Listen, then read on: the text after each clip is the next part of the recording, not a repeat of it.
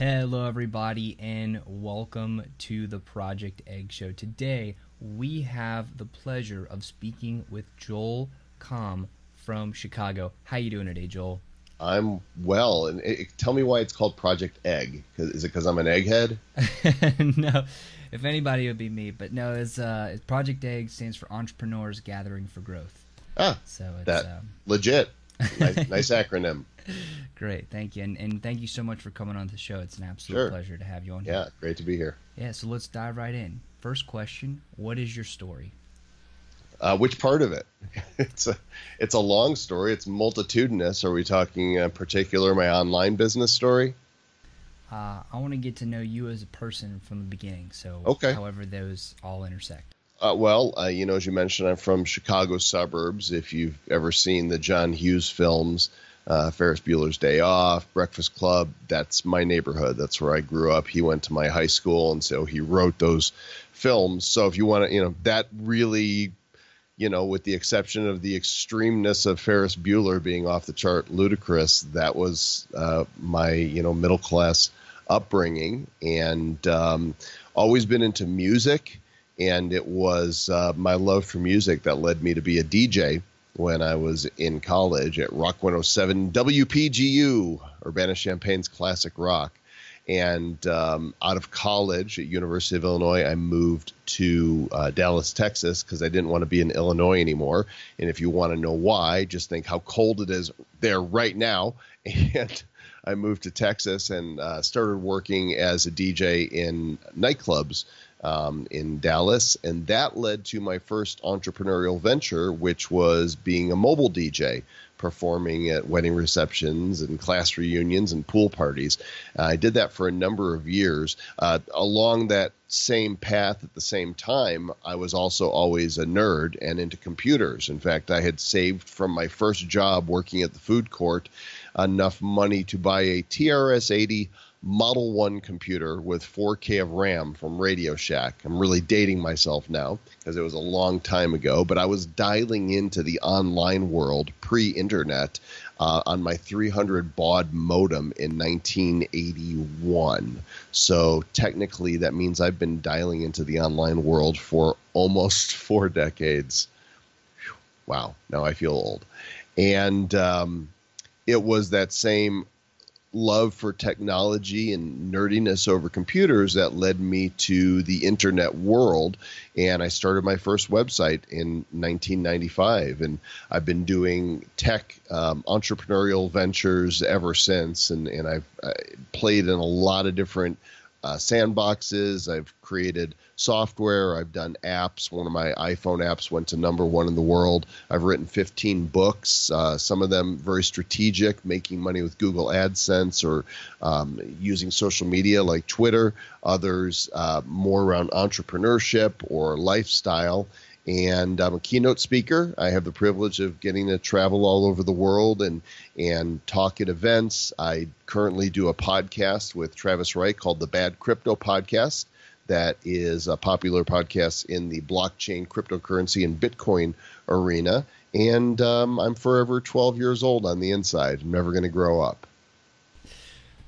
Well, same here. I'll forever be 12 years old. I'm glad to have found a kindred spirit. Yeah.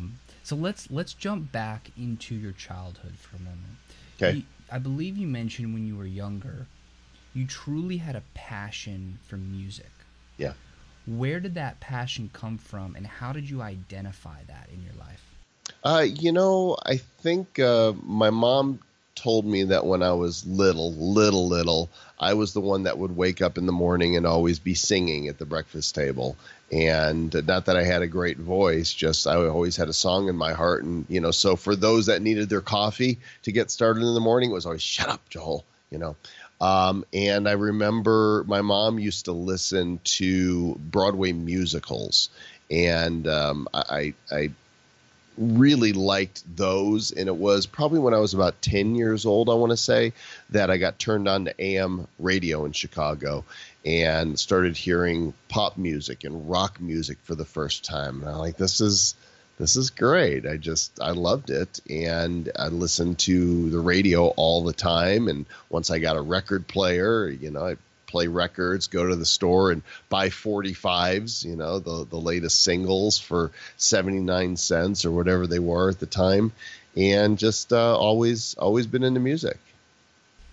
And how did that translate as you got older into becoming a DJ? Like, what was that process? Maybe you could share more of that story. Yeah, it's really funny because as an entrepreneur, we don't always have clear sight of what it is that we'd be good at. And I remember being in college at University of Illinois, and it was, I think, the summer between sophomore and junior year that a family member said to me, "Why aren't you, on the radio at college?" And I never really thought, oh, that would be me. But when she said that, I was like, I do love music. And when I was a little boy, I used to play DJ for my family. I would put on records and assuming they'd be entertained. And so I went and I auditioned and got a job as a DJ. And, being a DJ on the radio sounds glamorous. It's not, especially in this day and age where you don't get to play what you want. They give you a playlist. It's all, at least in that day, you used to pick up a record, put the needle on the record and now you just push a button or hit play or something. It's different, but it did lead me into nightclub DJing, which was a lot of fun, and then into my own business, which was not only fun, but way more profitable. When you were moving from loving music and really not sure like what you'd be good at, and then you got that recommendation or suggestion, and then you actually started, how did that shape your identity as an individual? And did you feel entrepreneurial at that point? Like how were you feeling at that time? Yeah, I think I did. I remember I was working at the club, and a fellow DJ I knew was doing private parties. And one day he double booked and he said, "Do you want to do one of these for me?" And he told me what it paid. It was like $50 an hour. I was probably making $16 an hour at the nightclub. I'm like, yeah. So I rented some equipment because he didn't have another set. And I made, $100 or so doing that party. And then I started thinking I could do this. And so I bought my own gear and registered my own business and went out there and sold myself. Concurrently, I'm also getting into sales. I'd done a lot of other things along the way, but one of the things that I did was I started picking up on Zig Ziglar materials, and I read his book, See You at the Top. And I got a job selling those emergency response systems. The commercials with the people, I've fallen and I can't get up. I went to the poorest parts of Dallas and East Texas and met with people that were seriously ill or elderly or both, and they needed the solution. And it wasn't door to door, but it was in-home stuff. They gave me a lead, and I would go and meet with these people and ascertain if they could afford a $2,000 product with monitoring. And so I cut my teeth on Zig Ziglar's Secrets of Closing the Sale, and learned a lot about what people want and what they need and how to persuade but not manipulate. And that then became my next step was as an encyclopedia salesman. I sold Britannicas for, I don't know, a year and a half or so and did okay with it. I sold enough to, supplement my income. So between these sales positions and starting my own business as a DJ, I had enough money coming in. I was married at the time and, had a toddler and then another toddler. And, you got to do what you got to do to support your family. Now, running your own business while also still working with another company, I'm sure there may have been some sort of competing philosophies there, right? Like on one side, you're building your own dreams and you need to spend your time there. And on the other side, you have to make some money and learn those skills and go into helping somebody else chase their dreams while building yourself up at the same time. But for somebody who may be at a crossroads right now where they want to start a business, but they have a job, or maybe they're trying to make their business work, but it's not picking up as fast as possible, what sort of recommendations could you make to help them figure out, do I stay with the job? Do I go full into entrepreneurship? Do I do some sort of hybrid? What would be your suggestions there? Well, there's not a one size fits all. I wish there were, because then we'd plug it into the formula and everybody would have exactly what they wanted. But then it really wouldn't be worth as much, right? Because there's something about going through the trials to get there. I wrote a book this last year called The Fun Formula, and it's all about following your own curiosity and passions. It's about taking risks, and it's about trusting the process. So in reverse order, first thing is to be patient. Be patient with yourself. Be patient with the process. The time might not be right.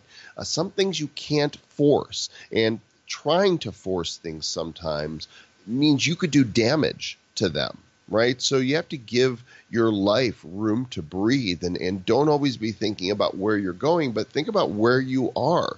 You got to carpe the diems. You have to seize the day that you have now, because let's face it, none of us know how many days we have. And the older you get, you start seeing, either tragedies around you that, something unexpectedly happens to somebody, or somebody gets sick and they die, and that's what happens. When we're younger, we feel immortal, but it's until you realize that, this is me one day. And so putting off till tomorrow, attempting to find joy in your life today, regardless of where you are, is a big mistake. Oftentimes people strive for that someday, and then when that someday arrives, they're like, oh, that's it? That's what I was going for? What did I miss out on along the way? So I think trusting the process is essential. Following your own natural curiosity and listening to your gut, and getting the advice of wise counsel to, parents, friends, family members, business associates, and taking it all in and processing for yourself what you want to do means you then have to take a risk. And either way you go, it's a risk. If you stay in the job, tick-tock, time is going by you, and there's the risk of sacrificing yourself on the altar of security. But if you leave that and you go do your own thing, guess what? There's the risk that you might fail at it. You might not accomplish what you had hoped to. And I've been on both sides, and it's continually like that. Here I am. I'm 54.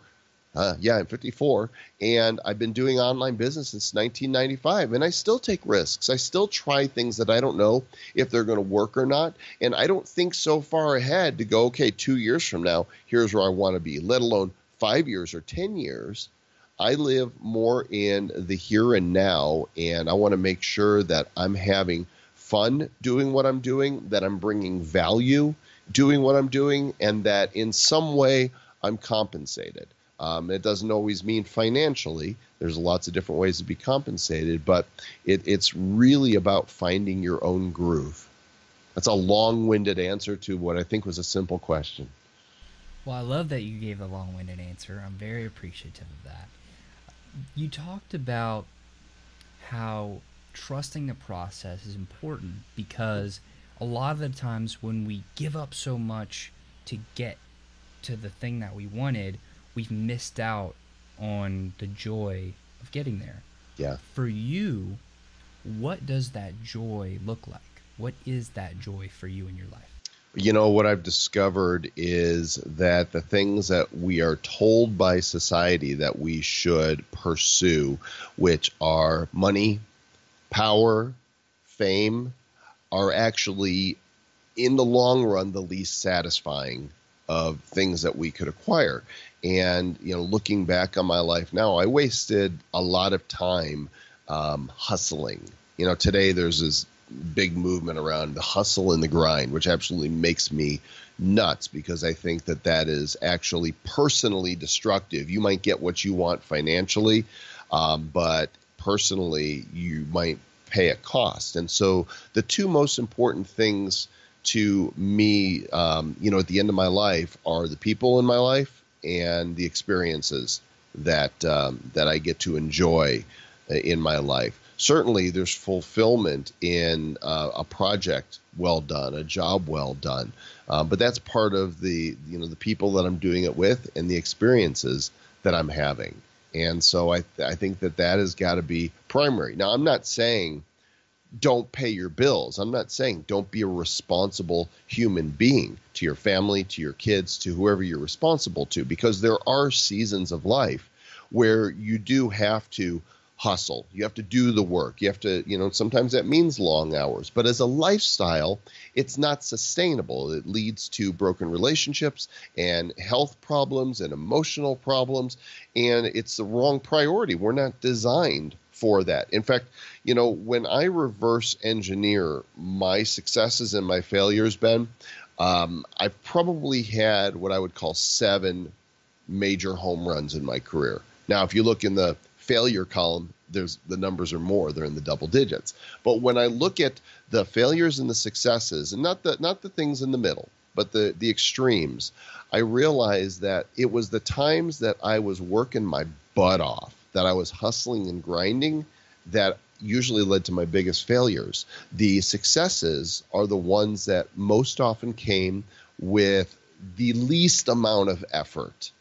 It's because I was in my groove. I was following my own fun formula. And everybody's got their own. And you've got to get in tune with yourself to figure out what that is. And it means tuning out the voices of the world and really being introspective and following your own heart, your own passions and your own desires, and then looking at the talents and the abilities and the skills that you have. And how does that all work in with my personality and who I am and who I want to be? Everybody's got to find that on their own. That's why it's not a mathematical formula, but I believe that these elements are important and work for everybody. You mentioned how you had, on the extremes, about 7, I believe you said, home runs, and then on the other side there were some failures too. But in the great in between, right. Now, where we kind of left off on your journey was you were working in sales, and you had your own business, and you started to build your family, and you had 2 kids. Can you take us from that spot through the 7 home runs up until now? I can try. So 1994, I remember reading a computer game magazine, and I've always been into computer games. I played I played Pong when it came out. I remember when Space Invaders came out. So I've been playing video games and computer games from the beginning, and I still do. In fact, I'll probably fire up Overwatch or Warcraft or something today. That'll be downtime and playtime for me. And I remember reading a game magazine thinking, I bet the people who review these games get all the free software that they want. And at a time where, I didn't have money to throw around, I thought, what if I start a little local zine? That's what we called them at that time. And I lived in Dallas.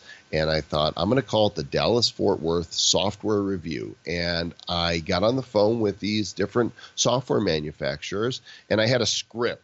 Hi, my name is Joel Comm. I'm the editor at the Dallas-Fort Worth Software Review. We're very interested in – it was a script. Literally, I had to read this to kind of get used to what am I doing here.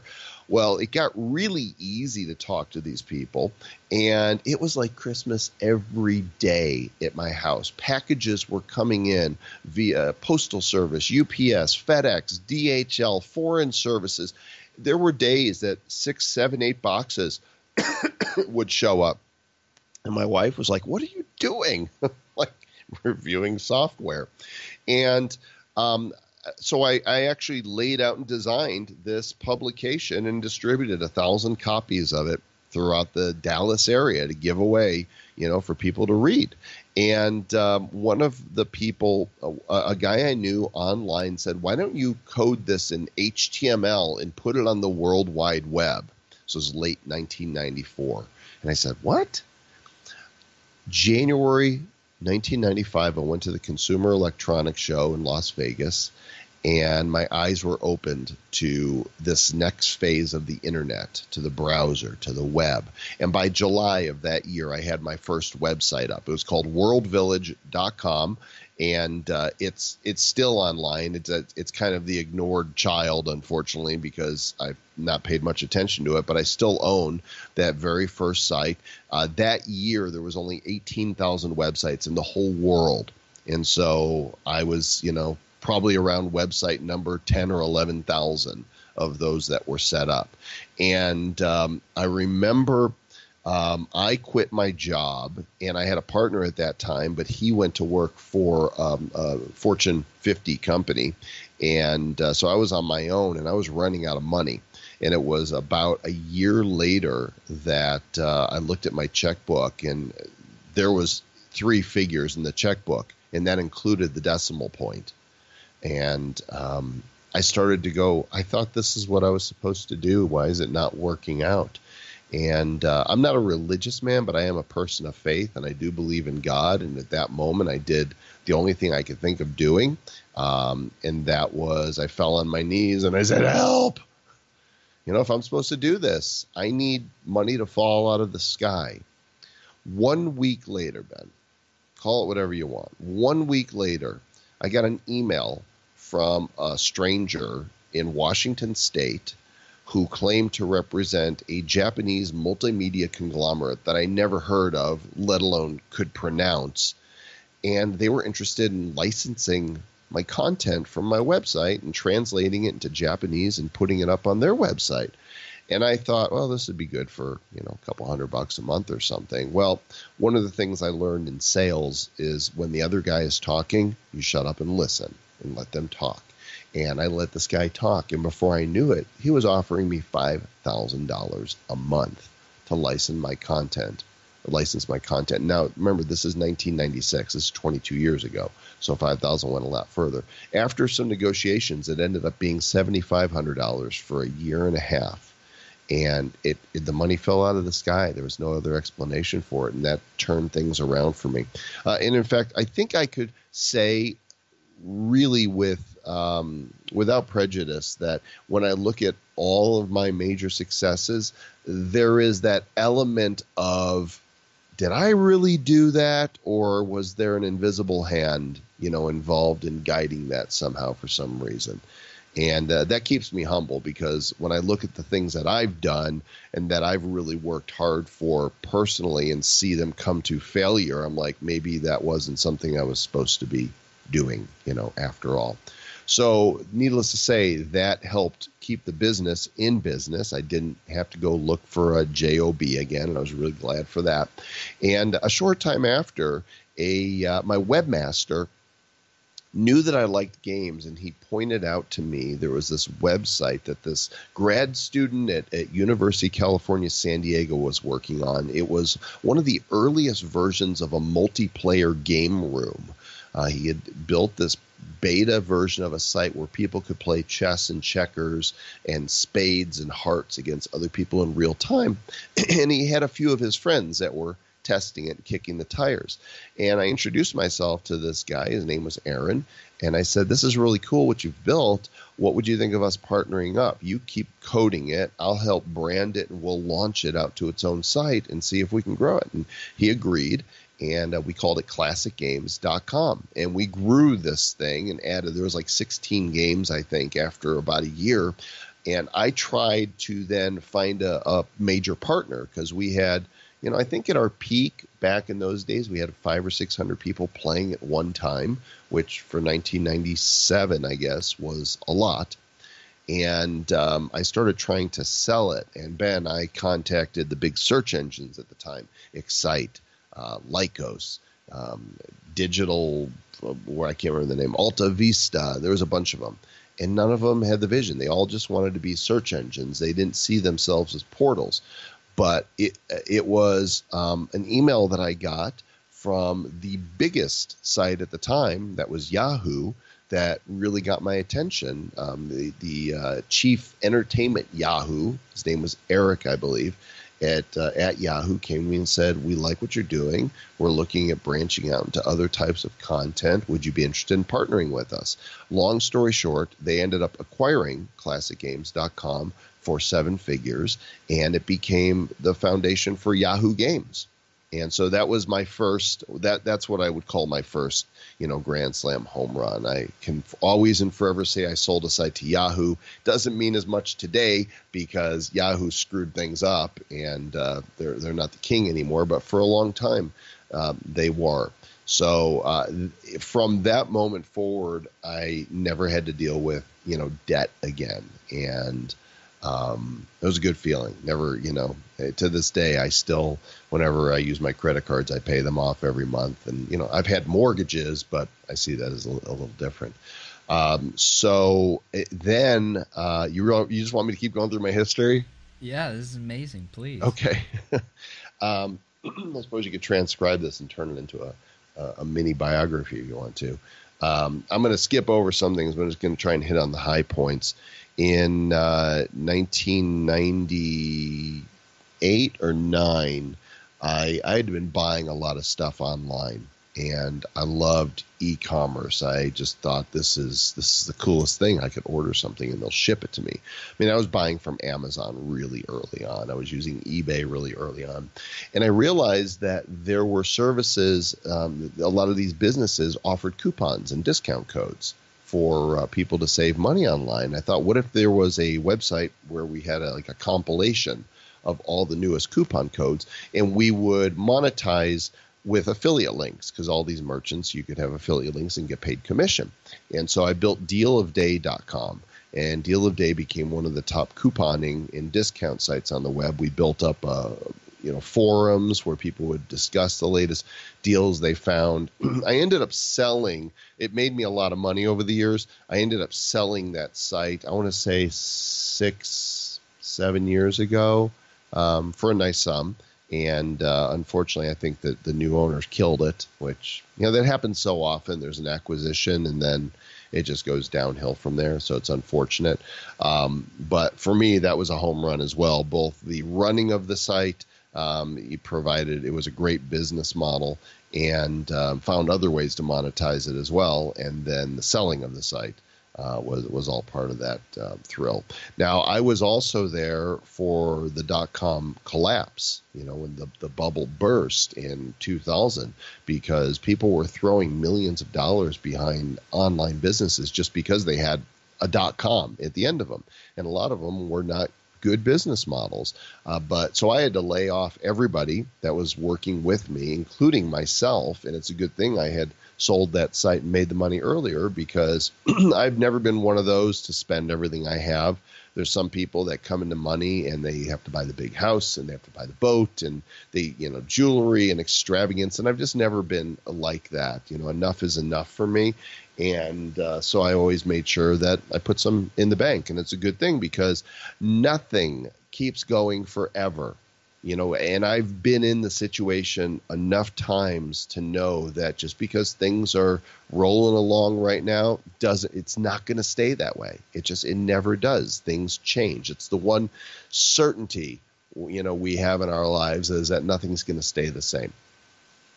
And so I remember thinking, this is not the end. This is just the beginning.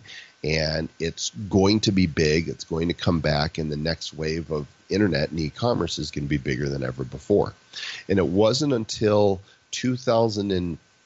late 2003, I had experimented with a number of different ways to monetize my sites, but I came upon this thing called Google AdSense, which was a form of the other side of the AdWords coin. So basically, if you want to advertise on Google and their partnership portfolio of sites, you buy ads through AdWords. With AdSense, they said, if you're a site publisher, we'll run some of those ads on your site. And what they did is they created a technology that would run ads that were contextually relevant to the content on your page.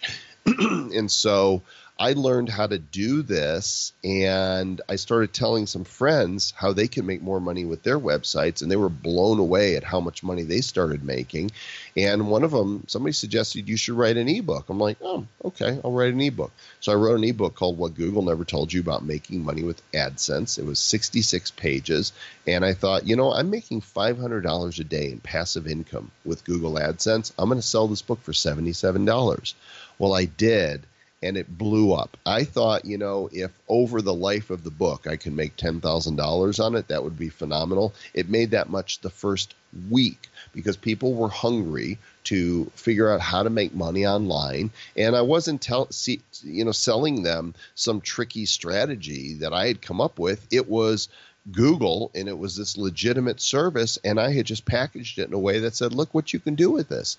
And that led to me being asked to speak at events. It led to a second edition of the book, which I priced at $97 and sold for even more, and a third edition.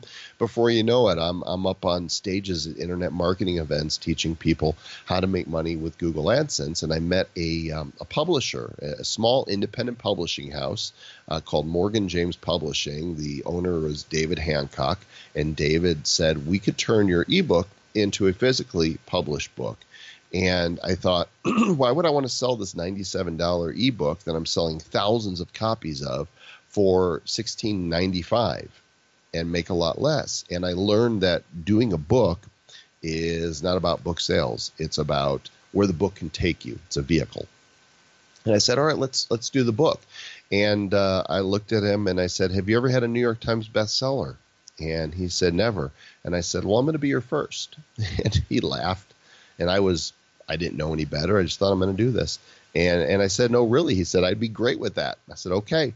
And sure enough, the AdSense code came out in spring of 2006 and hit the New York Times bestseller business list 2 weeks in a row and for the month, and gave him his first New York Times bestseller title and me my first and my only New York Times bestseller title. And so, that was a home run for me, and that opened all kinds of doors, and I really learned the power of the book, which is why to date I've written 15 books in a lot of different niches, because each one opens up a different door and leads to new adventures for me, which I love, because I get bored really easily. I like doing new things.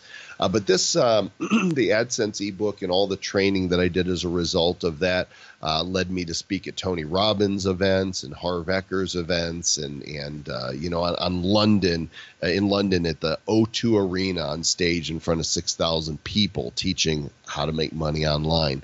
I built my business in northern Colorado and got into the app making business. Built one of the first 1,000 apps that was in the iTunes App Store in 2007. And in 2008 released, actually the iPhone came out in 2007. The App Store opened in 2008. So July 2008 was the release of the first app, but it was the next one that came out in December that made a big stink. And I say that with pun intended, because I'm the creator of the now infamous iFart mobile app, novelty application that through a series of interesting and clever marketing and right timing and humor ended up going to #1 in the App Store in the world and stayed there for 3 weeks. To this day, it still pops up in media coverage, and that was a huge home run. Yeah, that got me all kinds of media attention, including being on Jon Stewart's Daily Show, where I actually came out looking pretty good, amazingly so. I also, around that time, thought that what Donald Trump was doing with The Apprentice was a super cool reality show idea. He and Mark Burnett came up with a format that was a hit. And I thought, what if we combined this reality show idea with the rise of this site called YouTube and created the world's first competitive internet reality show, and actually bring in contestants and teachers and offer prizes? And it was called The Next Internet Millionaire. Excuse me, I'm doing so much talking. Came out in 2007, got an honorary Webby Award. People can still find the videos uploaded on YouTube if they want to see what we did with it. And that ended up being a home run for us as well, because all the attention that brought me and the credibility that it reinforced for my brand. I'm getting tired of talking about myself. Ask me a question. Okay. That was amazing, by the way, and thank you so much for sharing all those things. My pleasure. It seems like one of the recurring themes throughout all of these accomplishments, all of these home runs, is that you were able to take a really good idea and execute it and take it to the top. How did you go about making sure that execution went how you wanted it to go? Like, what was the secret to executing? Um, I wish there was a one size fits all for this. There's not, because I haven't told you about the things I tried to execute that failed. You're only hearing about the ones that work. But I think if I look at the key elements, it's surrounding myself with people who are very talented and gifted at what they did. I couldn't pull this off by myself. I got to be the face of it all, but without the team, without, the programmers or the graphic designers or, the people that helped with the marketing, my ideas would have just stayed right here and they wouldn't have ever become a reality. So I think recognizing what you're good at and what you bring to the table, and then more importantly, recognizing what you're not good at, not trying to do those things, but finding the right people that will partner with you, that'll joint venture with you, that you can pay, whatever it is, to accomplish those parts of the tasks. And then there's the unknown element. Why did this particular person in the media pick up on this story? And from that, it became viral. They're unanswerable. Some people call it chance or luck. I don't necessarily believe in that. I think I more believe in fate. But trying to ask why one thing succeeded and another great idea didn't, it's a mystery to me.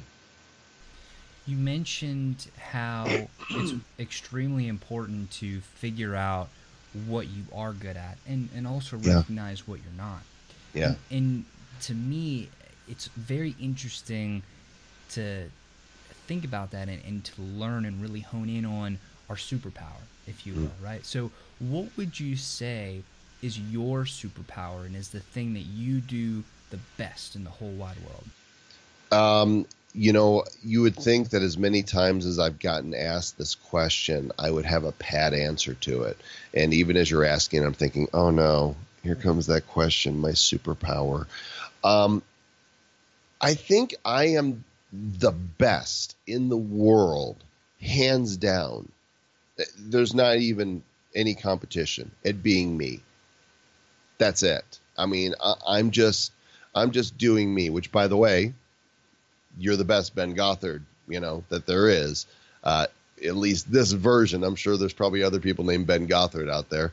You have some doppelgangers, but I just try to live true to myself, doing what I want to do, following the rabbit down the holes that are interesting to me, taking the risks that are worth risking for me, and looking at the various opportunities that come my way as invitations to dance. For example, out of the blue today, I got invited to a major software company, has a conference coming up. You would know who they are, but I'm not going to mention the name. And they said, reaching out to you because we've researched you and we would like to invite you to our event as an influencer. And we're going to fly you out and comp your room. And I didn't expect it. Came out of nowhere. It's happening in April. And I thought, oh, another invitation to dance, to play, to show up in a situation that I didn't expect, with people that mostly that I don't know, although I do recognize a couple names from their influencer roster, and have an experience. And what I've realized is those invitations to dance, those experiences are usually what opens up new doors. Now, I don't go expecting doors to open. I don't go with expectations, period. I just show up and see what happens. And maybe it leads to something, maybe it doesn't. But if I don't have expectations in mind already, then I'm going to get benefit just from being there. And that's kind of, I think that's part of me. And that is my secret sauce. The good news is you've got your own secret sauce, and everybody listening or watching, you've got your own secret sauce. And don't try to let anybody tell you what the formula for your success should be. I mean, if you look at the greatest successes of all time, right? If you look in business, whether or not they were successful as human beings or not, different story. But, when you look at Steve Jobs, he marched to his own drummer. Henry Ford, did his own thing. Jeff Bezos, They laughed at him. I remember when he started. I remember reading the articles about this clown that was going to sell books out of his garage online, and they laughed. And I remember seeing the articles like it was yesterday, and I thought to myself, you guys don't get it. This is going somewhere. Now, I wouldn't have dreamed that it would be Amazon as big as it was today, but I knew he was onto something. And I recently listened to an audiobook from David Goggins. Have you heard of him? He's a Navy SEAL, one of the biggest badasses with the most difficult upbringing and childhood that you would imagine, what he's overcome. He's got a book called Can't Hurt Me. And one of the things that really stood out to me in his book is he said, don't listen to anybody who's not trying to do what you're trying to do. There's always critics. There's always haters. There's always jealous people. There's always people that want to see you fail. And I feel sorry for them. Like, wow, that must be really sad to be you. And I just want to encourage people, just don't listen to those voices. Just really be the best version of yourself. And don't try to be anybody else. This generation of kids that is growing up with these Instagram idols, and they think that being productive is taking the perfect selfie and having a lot of people follow you because of how you look or how you dress or the people you hang out with. Talk about empty and void and meaningless. I don't think that that's what we're created to be or the value that we're created to deliver to the world. And march to your own drummer. It's okay to say, I'm not buying into that. Here's what I think is more important. You mentioned how you're the best at being you. You're the best Joel that, there is. Yeah. How has your view of self, your self-identity, been transformed throughout all of your successes and failures? I mean, I'm sure you're a different person now than you were when you first got started. How has your identity changed over time? What was that transformation like? Identity to me, if it comes from what we do or who we know or what we have, it's a false identity. I am not what I do. I am not what I have. I'm not even what I've accomplished. I told you I'm not religious, but I am spiritual. I believe that I am who I am. I believe I have value because God created me. I mean, what can give you more value than that? To know that I'm alive and I'm alive for a reason. There's a purpose here. I don't think that we're here by accident. And what could possibly deliver more value than the recognition that you're here for a purpose? No amount of money can give you better identity than that. Now, that said, I'm just a human being in a human body with human feelings and human frailties and flaws, and life has humbled me a good bit. And I think our failures shape us more than our successes. For me, that's meant failure in business, and it's meant failure in relationships. I'm not married anymore. I was married for 23 years to a woman I loved very much, had 2 kids who I love very much, but the marriage didn't last. And you learn a lot about yourself when you go through trials of loss, when you lose somebody near to you, whether it's relationship or when you lose a business, or when you lose that. Losing money is really horrible if you've put your value in that money. That's why a lot of people start questioning who they are when circumstances change and all of a sudden things aren't going the way they were. So I really recommend that people don't find their identity in things that are transient, things that don't last. So for me, I've grown,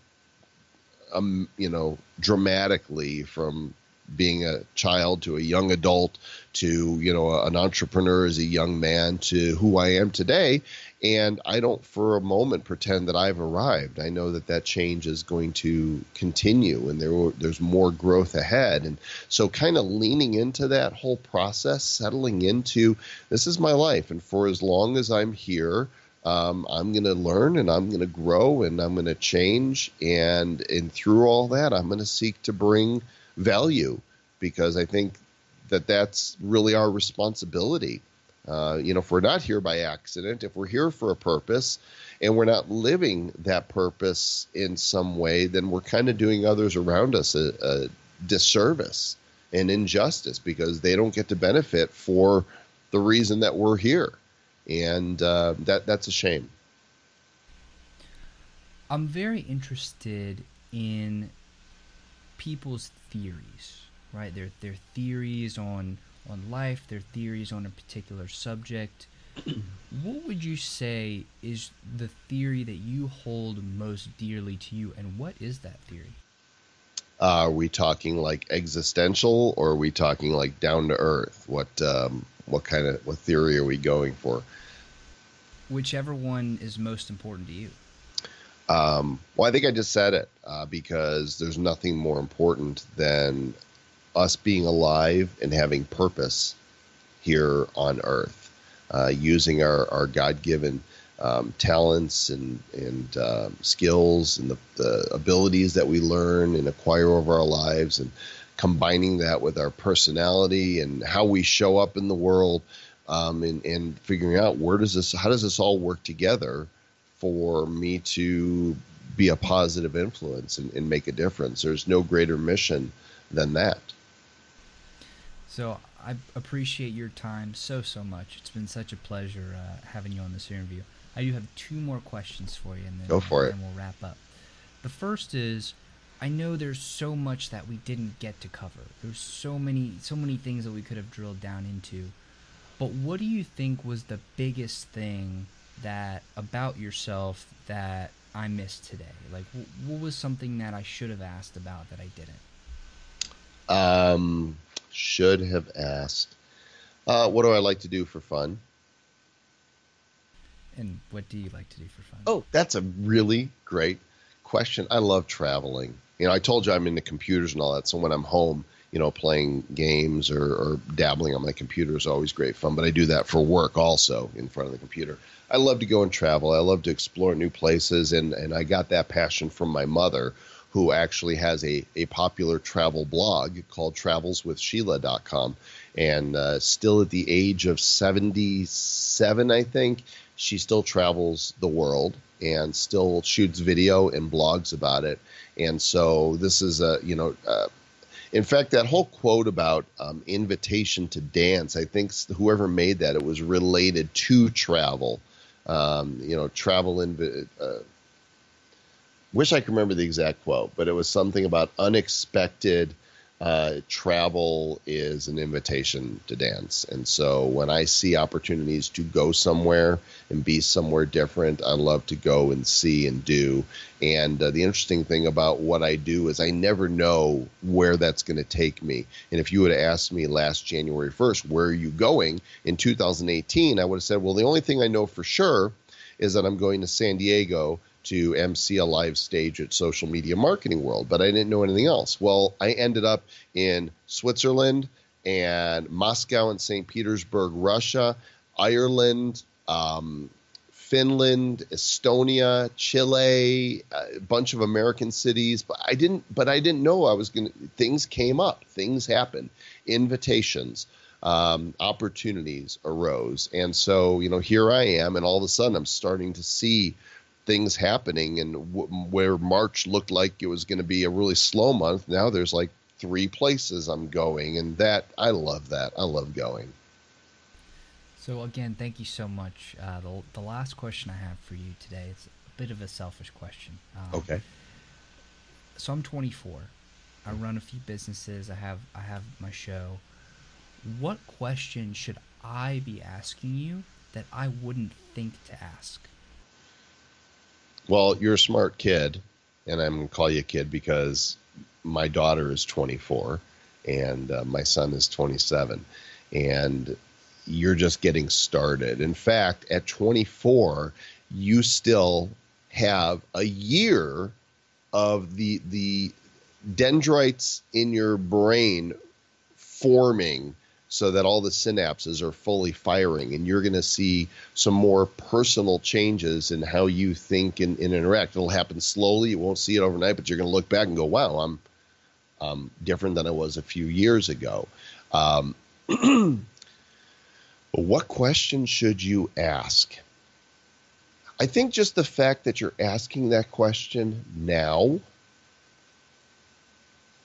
rather than asking me what question you should ask, I would talk to 16-year-old version of yourself and ask him, knowing what you know now, what question should he have asked?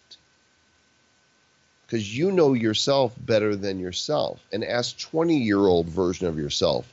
Then once you've got, I think, know the answers to that, maybe that'll tune you into what questions you need to be asking now of the future. I just made that up. I think it makes sense. I actually think that's brilliant, and it just immediately started firing things in my head, so thank you very much for that. Well, you're welcome, and I appreciate you inviting me and asking some really great questions, and I wish you the very best. It's going to be exciting to watch your career and your path unfold. Thank you very much, Joel, and thank you for coming on the show. And to everybody who's watching and listening or reading or however you're getting this, thank you. I love you guys. Y'all are the reason that we do this. So thank you so much. Joel, you want to wrap us up real quick? Hey, go out there and just do good stuff. Make a difference. Great. Have a great day, everybody.